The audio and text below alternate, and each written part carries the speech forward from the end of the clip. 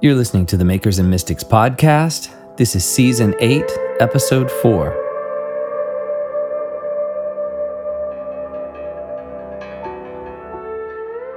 Juri is a Tokyo-born muralist currently working from Oklahoma City. Her vibrant, figure-driven work fuses traditional Japanese imagery with modern pop motifs. Juri's large-scale murals frequently serve in citywide revitalization efforts and can be seen in cities across America and overseas in Israel. Her realistic watercolor faces, surrounded by cultural elements, patterns, or flora, contain deep personal symbolism and often represent a tenacious attitude of defiance in the face of defeat. Her bold imagery, set upon canvases of brick buildings and urban landscapes, is themed with messages of unexpected courage, hope, and beauty. In a world full of chaos, Juri says, her art is a way to find home. For her, home is a timeless place unaffected by current events, trends, and noise. In this episode, I talk with Juri about her background as a muralist working within varied geographical locations and what it means to step beyond tradition into a sense of timelessness within her art.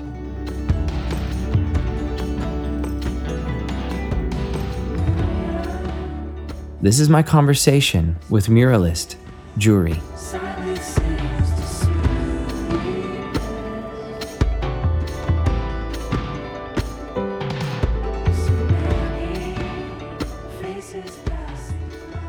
Juri, thank you so much for joining me today on Makers and Mystics. Yes, thank you for having me. Very excited. Now, to start off with, we have to go here right off. I know that I am botching the pronunciation of your name. It's a beautiful Japanese name, and I'd love for you just to tell us how it's supposed to be said, because I'm from the South here in America, so that's Juri is about as close as we're going to get today. But set the record straight for our listeners. Okay, so it's actually pronounced Juri. So the R is like a sound that is between R and D, so it's difficult to explain, but that's my name in Japanese. But my mom was careful to give us all names that have a similar correlation in English. Mm-hmm. So my English name would be Julie. So everybody that knows me calls me Julie. So Julie or Juri, it's the same name. I'm just curious, what does Juri mean? So it's made out of two Japanese kanji characters, and the characters actually mean submit to the truth. Wow. My mom was super proud for thinking of that because it was a kind of an artsy way to use those kanji characters that is not the immediate way you think of. Beautiful. Now, you've lived most of your life in America, is that correct? Yes, since I was 6 years old. But you still have strong ties to Japanese culture, and that impacts and informs your art quite a bit, is that right? It is, but it's not something I had my whole life. I would say from when I was 6 to when I was maybe about 17 or so, I didn't really know much about Japan because I didn't pay much attention to it because I was just a child growing up in America in cities where there was almost no Japanese population. So had very little interaction with anything Japanese during those years. And I guess during college, or a little bit before college, my parents sent me to Japan every summer, started doing that, sending me to see my grandma. And that's when everything kind of came back to me at that time. And at this point, though, a lot of your murals that I've seen pull from Japanese art and Japanese heritage. Is that right? It is. And during college, for some reason, it was a small college in Oklahoma, but we had so many Japanese exchange students there. And that's how I really practiced speaking Japanese again. I would mostly hang out with them. And it all came back to me very easily. I have a really good memory from when I was little in Japan. So all those things I also have never left my memory. And yeah, it seems like the more I research about Japanese art and culture and traditional crafts, the more it just kind of makes sense to me. It sinks into my being. It just feels like it was meant to be. One thing I'm always interested in talking about with artists of different disciplines is the relationship between tradition and innovation. Mm-hmm. And when I see your work, I see those two elements coming together beautifully. I mean, they're very traditional elements that I recognize in your artwork, in your murals, and your visual art. But then also there's such a modern feel to it, such an innovative quality to it. Can you speak some about how tradition and innovation work together in your art? Yeah, I can. I'm just curious, which elements do you think are traditional or modern in my art? Because sometimes doing it myself, I have no idea anymore. So I wondered what other people think.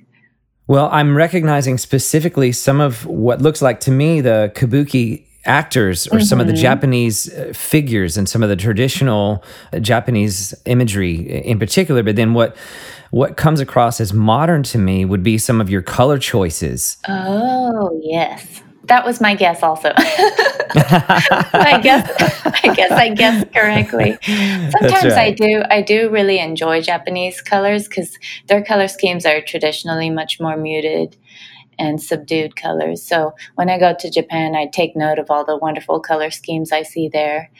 But then I do really love very bright color because I'm also very influenced by fashion that I've seen here, Western fashion, and very avant garde colors and patterns and things. So, for your original question, I would say that I don't artificially try to interpret traditional themes in a modern way. I know that's the focus of some people's art where they juxtapose it on purpose to be a bit jarring to make a statement or something like that. So I'm not trying to do that and I'm not trying to change tradition or anything. It's just that due to the fact that I didn't grow up in Japan for most of my life, I am sometimes am looking at these things as an outsider. So what I'm painting ends up being like my honest wondering interpretation or like the way I see those traditional elements. Hmm. With no, like, I'm not trying to act like I understand the traditional ways fully because I don't. I'm just bringing my own colors and my own understanding and my own posing that perhaps is derived from more modern music videos and fashion photography, things like that. So it's more of an individual take.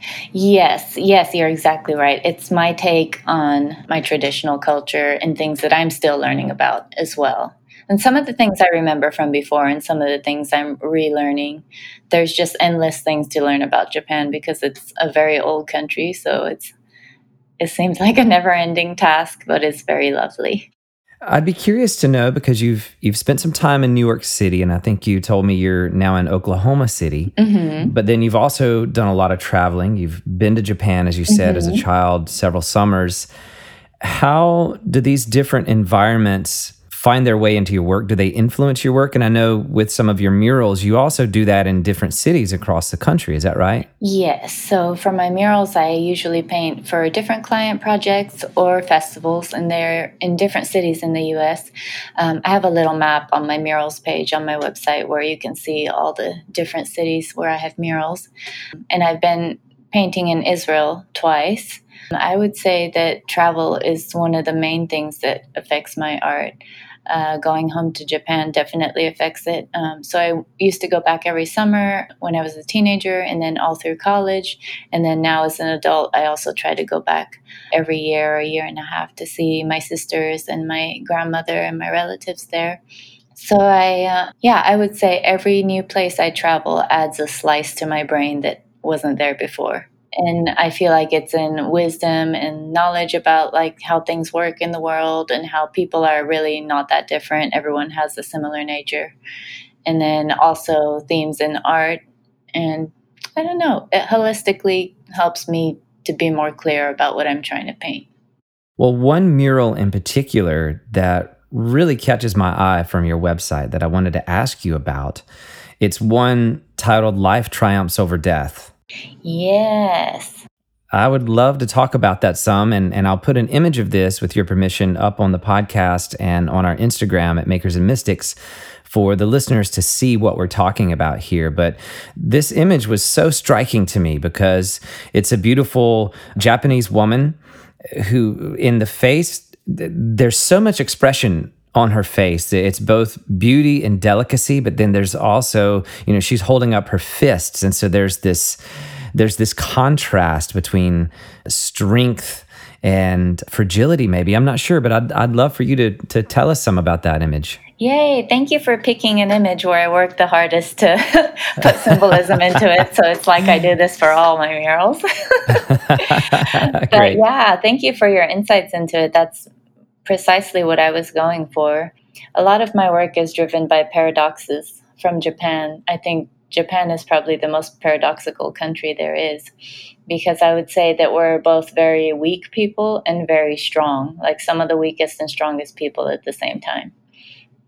Where we don't like confrontation, we don't like fighting, we hate arguments, we could never argue or haggle for a price to save our lives. And yet we're very strong in withstanding natural disasters or any types of problems or misery. Japanese generally think that if you wait it out, it will pass. So they're very steadfast in that way. So that was kind of my inspiration for that piece. And I painted it in a city called Lynn near Boston. And they have the city's beginning to turn around, but they also have a very high rate of substance abuse and deaths related to substance abuse and homelessness and things like that. So that's why I kind of wanted to paint that declaration over the city as you can be weak, you can be fragile, but you need to be able to fight for your life or for people that you love. So a strength inside weakness or a weakness inside strength. In the mural, the figure is also wrapped, her arm is also wrapped in a red ribbon. Mm-hmm. Does it say, it says life? It looks like it says life. I don't know if that was intended or Yeah, not. it is intentional, but you're such a good interpreter of my art because I was trying to make it kind of mysterious so people would look and say, "Wait, does that say something? Is that a word?" Hmm. And where the windows happen to be on that building also make it a bit harder to actually see if it has a word on it. Yeah. That's why the title is Life Triumphs Over Death. And the way the ribbon is wrapped around her was inspired by me going to Israel and watching Orthodox Jews wrap tefillin, the prayer for prayer in the mornings. And the way it's wrapped on her middle finger is kind of harkens back to that. So using the ribbon and the wrapping as a symbol of prayer, I wanted that to be my prayer for that city would be that they would return to life. It also reminds me slightly of the red thread of destiny, which, if I'm not mistaken, Yeah. is also a Japanese concept. Is that right?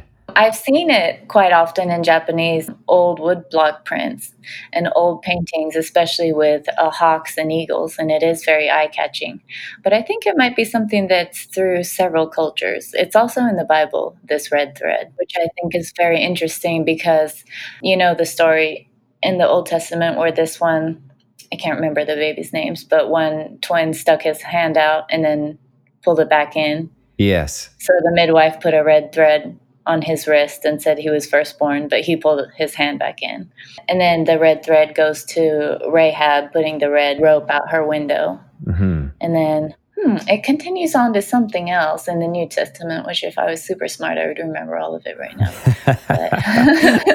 But I do have the red thread written down in my ideas to explore for future paintings. Yes, yes. Well, that concept's been something close to me in my own creative pursuit, and it looks like it is Very East cool. Asian. It is East Asian, but I believe it originated in China. Oh, okay.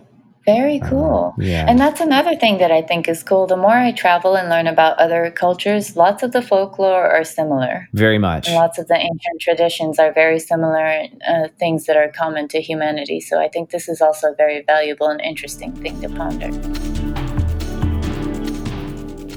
Well, one thing that I notice in your work that I'd love to talk with you about is, even though, as we've been talking, there are certain more ancient, traditional hints or intimations in your work, and then there's also very innovative concepts within your work, but through it all, it has such a sense of timelessness to it.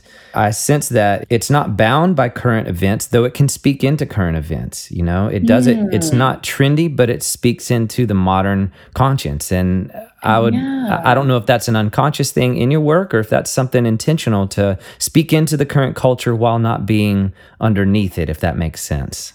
Yeah, you described it so beautifully. That's such a nice thing for you to say. It's wonderful. I think at different times I feel different ways. Sometimes, like this piece that we were just discussing, it had to do with the city, the current state of the city that I was painting in. I don't discuss any current or political or news themes in my art too much. The only time I do is when it's to work something out within myself, like what I'm trying to make of this situation. But I do try to separate my art from current events and politics, especially. Some people love to infuse that into their work, and some people that's what their work is. But for me, I need that solace away from that. And these days, it seems like there's almost no such thing as a place that's not touched by current events or politics. So I really wanted to, these days, more and more retreat into the timelessness of tradition in Japan, and such an old country that's been through a lot of these problems that we're having right now, just by being such an old country. So, yes, it is a bit of a solace for me. Just hearing you say that is a solace for me. Just Oh, it is? Yay, thank you. no, That makes me happy. it really is. It really is. And I mean, that is a core value within our community, and really to provide a safe haven from some of the chaos and some of the difficult things happening. Yeah, I think that's such a valuable place because I guess since we're humans, or sometimes we get so wrapped up in our own affairs, we have a very small spectrum. We look so closely at events as if it's something very spectacular, or very wrong or terrible or crazy, without taking the broader view that throughout history this happens often, and this happens in many places, and it's happening right now in other places. And I think part of the value of faith and the Bible is that how timeless it is, and that the God that we believe in, he sits outside of time.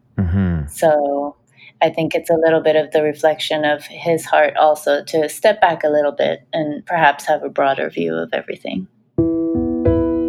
Well, what we're talking about goes into a part of your biography that I read on your website, but I'd love just to make mention of it and maybe elaborate on this idea a little bit. But you talked about how your art making is a way for you to find home and to navigate your way through a world of chaos to a place of solace. Tell me more about how your art helps you find home and navigate away from the chaos of the modern world. Yes, I think I do miss Japan a lot, and with varying circumstances, I'm not able to move back there at the moment. My three sisters have moved back there, and my grandmother, who's very dear to me, lives there right now. So I've always grown up with a sense, I guess, after college, of really, really missing Japan and really wanting to go back, and more seeing how I don't really fit into the Western mindset that much. And I think more and more these days, as what's expected of people has become more defined, I see that I really don't fit into that. And the reason is because in Japan, we approach things so much differently. So I don't quite feel home here.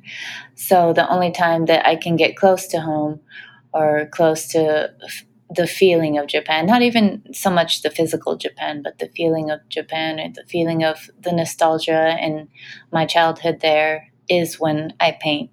So that'd be the reason, because I keep asking myself, why do I do this? Why do I do art? Because sometimes it's not profitable, With artistic things, it's not always to make money at all. So, and I keep coming back to that, is that I need a way to be able to see home, or to find home.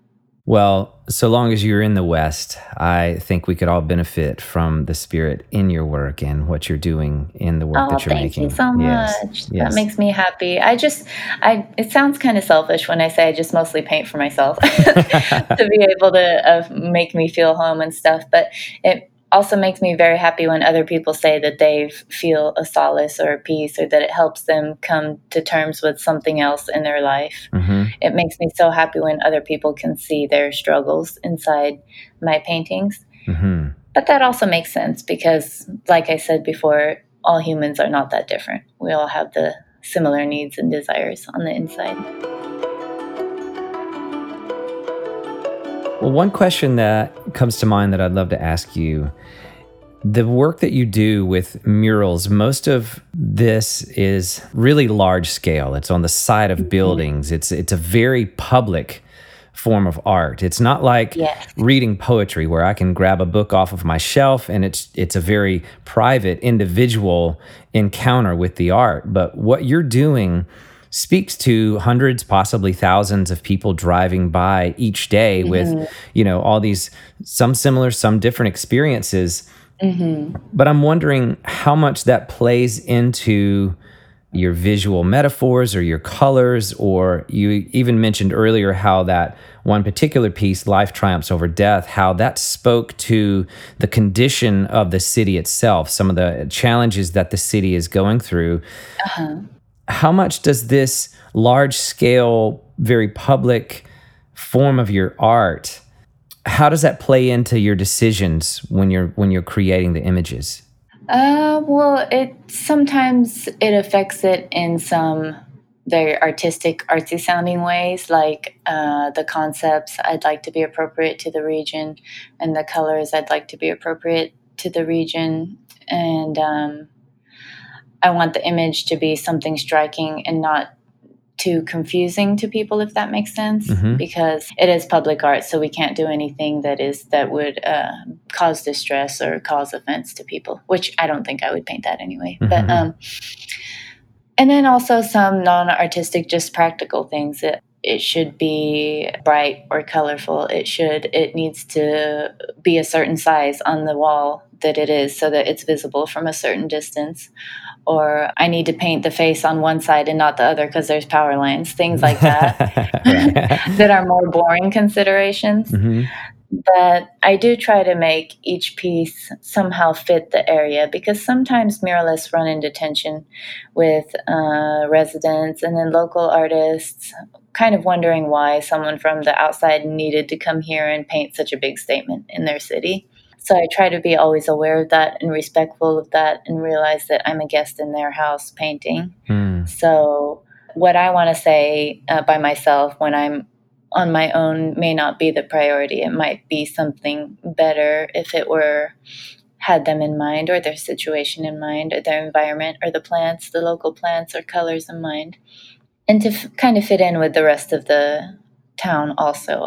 It's not never my goal to make something super jarring Right. or extremely attention getting just to get attention. It's not my goal ever. Hmm. So you, in a sense, you collaborate with the city when you go into these places. I do. I do collaborate with the city, or I try to. And I also have to collaborate with the weather, the individual weather of every single place that I paint, because the weather affects it greatly too. Well, this question goes more into the metaphysical or the spiritual side of your art making. But as you were talking, it just made me think how your work is at once universal. It has to be somewhat universal or broad, like we were discussing, but at the same time, personal to Mhm. whether it's individuals or a city. I love that idea. And I think some of the best art is that which can take the universal and make it personal, and then take the personal and make it universal. Whoa, that's very deep thoughts. Yeah. You think so deeply. That may be an unconscious thing, but I see that, and that to me is a very spiritual quality when something universal can be made personal, and then when something personal can be made universal. I see a very spiritual quality into that. Yeah, maybe so. That would probably be more unintentional, though. Hmm. A lot of the times, I'm a very quiet person. I'm a pretty private person. Hmm. I don't usually have loud opinions, or I don't have something to say almost ever if I'm in a group, because I'm just thinking and listening. Hmm. So, like I said before, I don't try to make huge statements with my work, or any type of grand statements.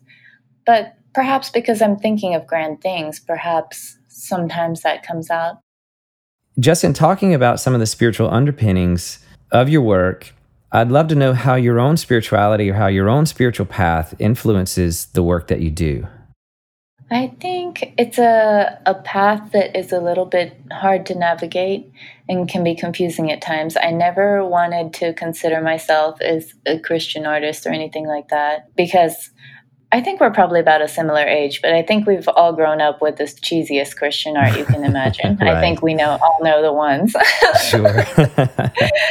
So I think it's quite a recent phenomenon that Christians and then people who want to feature their faith have gone away from stereotypes or stereotypical things you must paint and delve deeply into the scriptures and just pulled from it truly what is interesting to them or very worth pondering to them. I think that's a recent thing. So I don't really know if I'm doing it right or if I'm doing it well.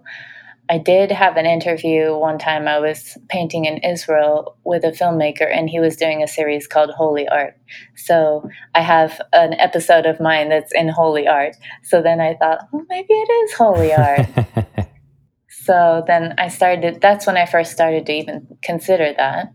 But mostly it's just me putting themes into my work that I'm pondering at the moment. Mm-hmm. Or something, a story I read from folklore, even, and then maybe something that is similar to something that's in the Bible, or even a verse that strikes me in an interesting way. So it's mostly just my own ponderings and my own musings.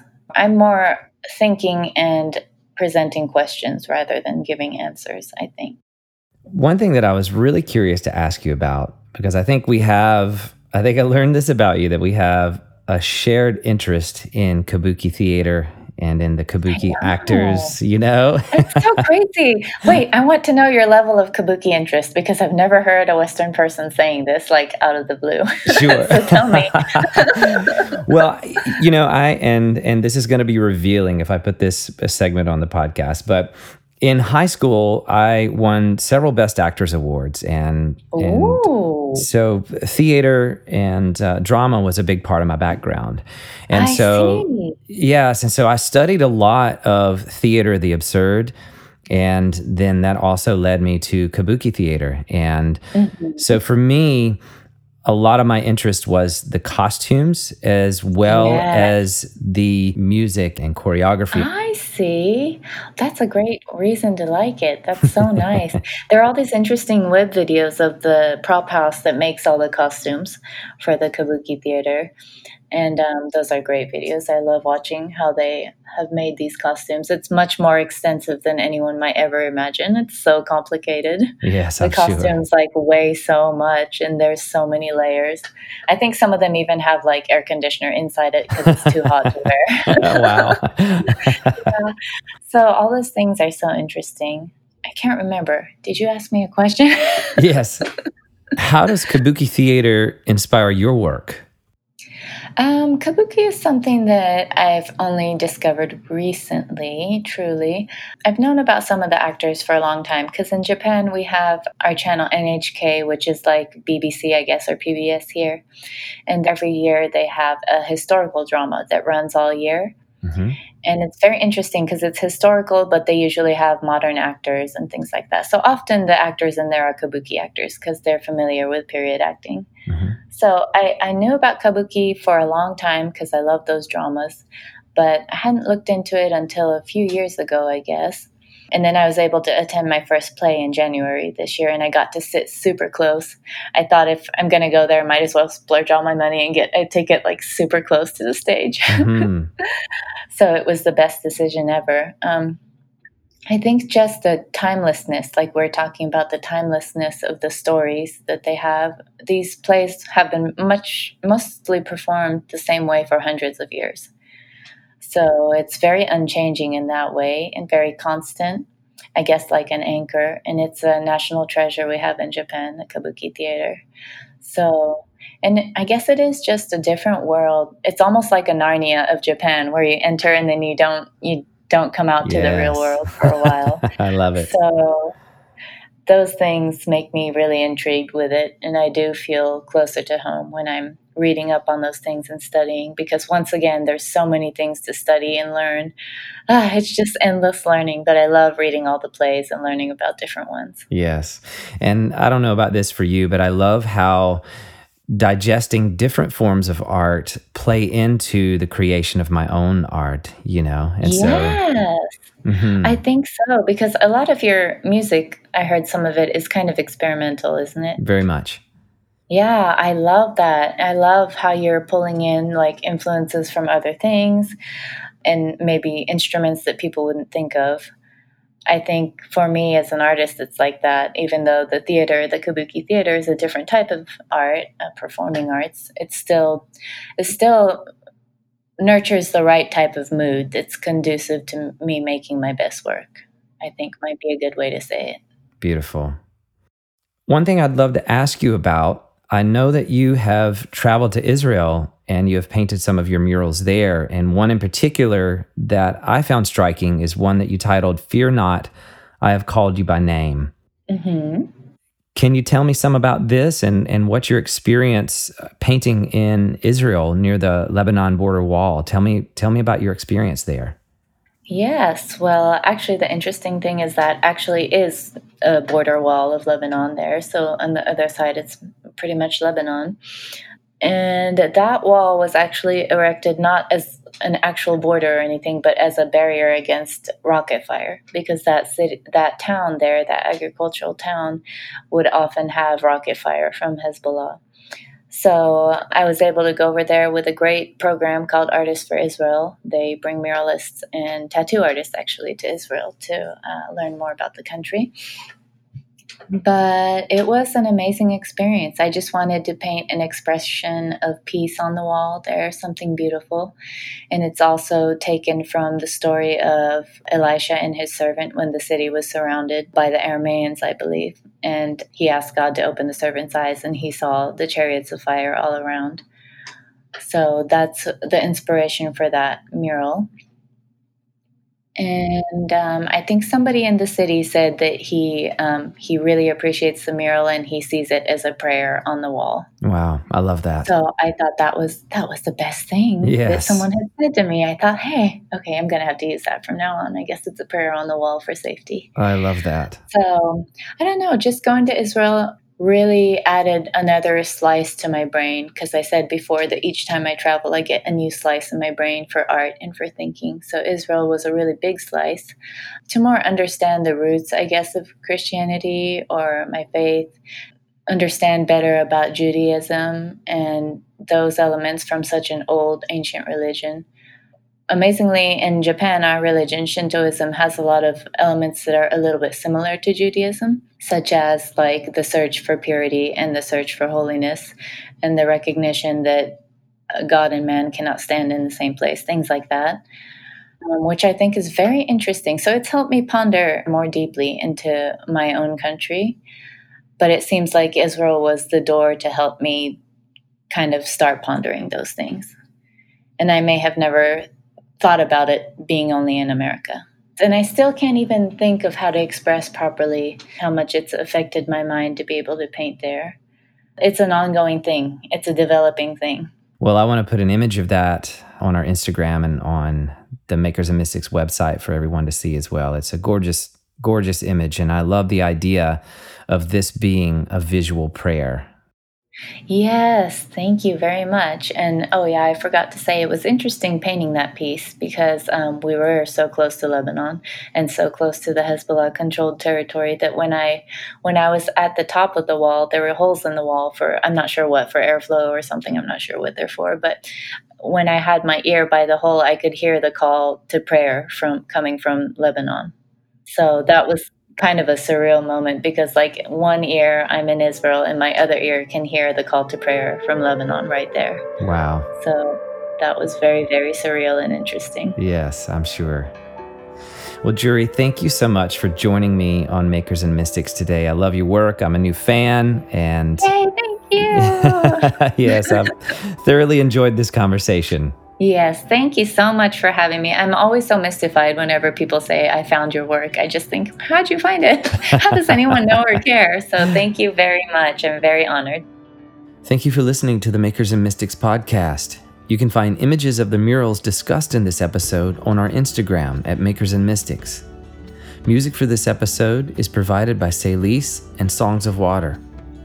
You can find links to this music and further explore Juri's artwork in the show notes of this episode. If you'd like to support the production of these podcasts or to join our creative collective, where we host regular book clubs, online discussions, and offer additional patron-only content, you can find us at patreon.com/makersandmystics. Thanks again for listening. We'll see you again next week. And until then, keep creating. The world needs your art.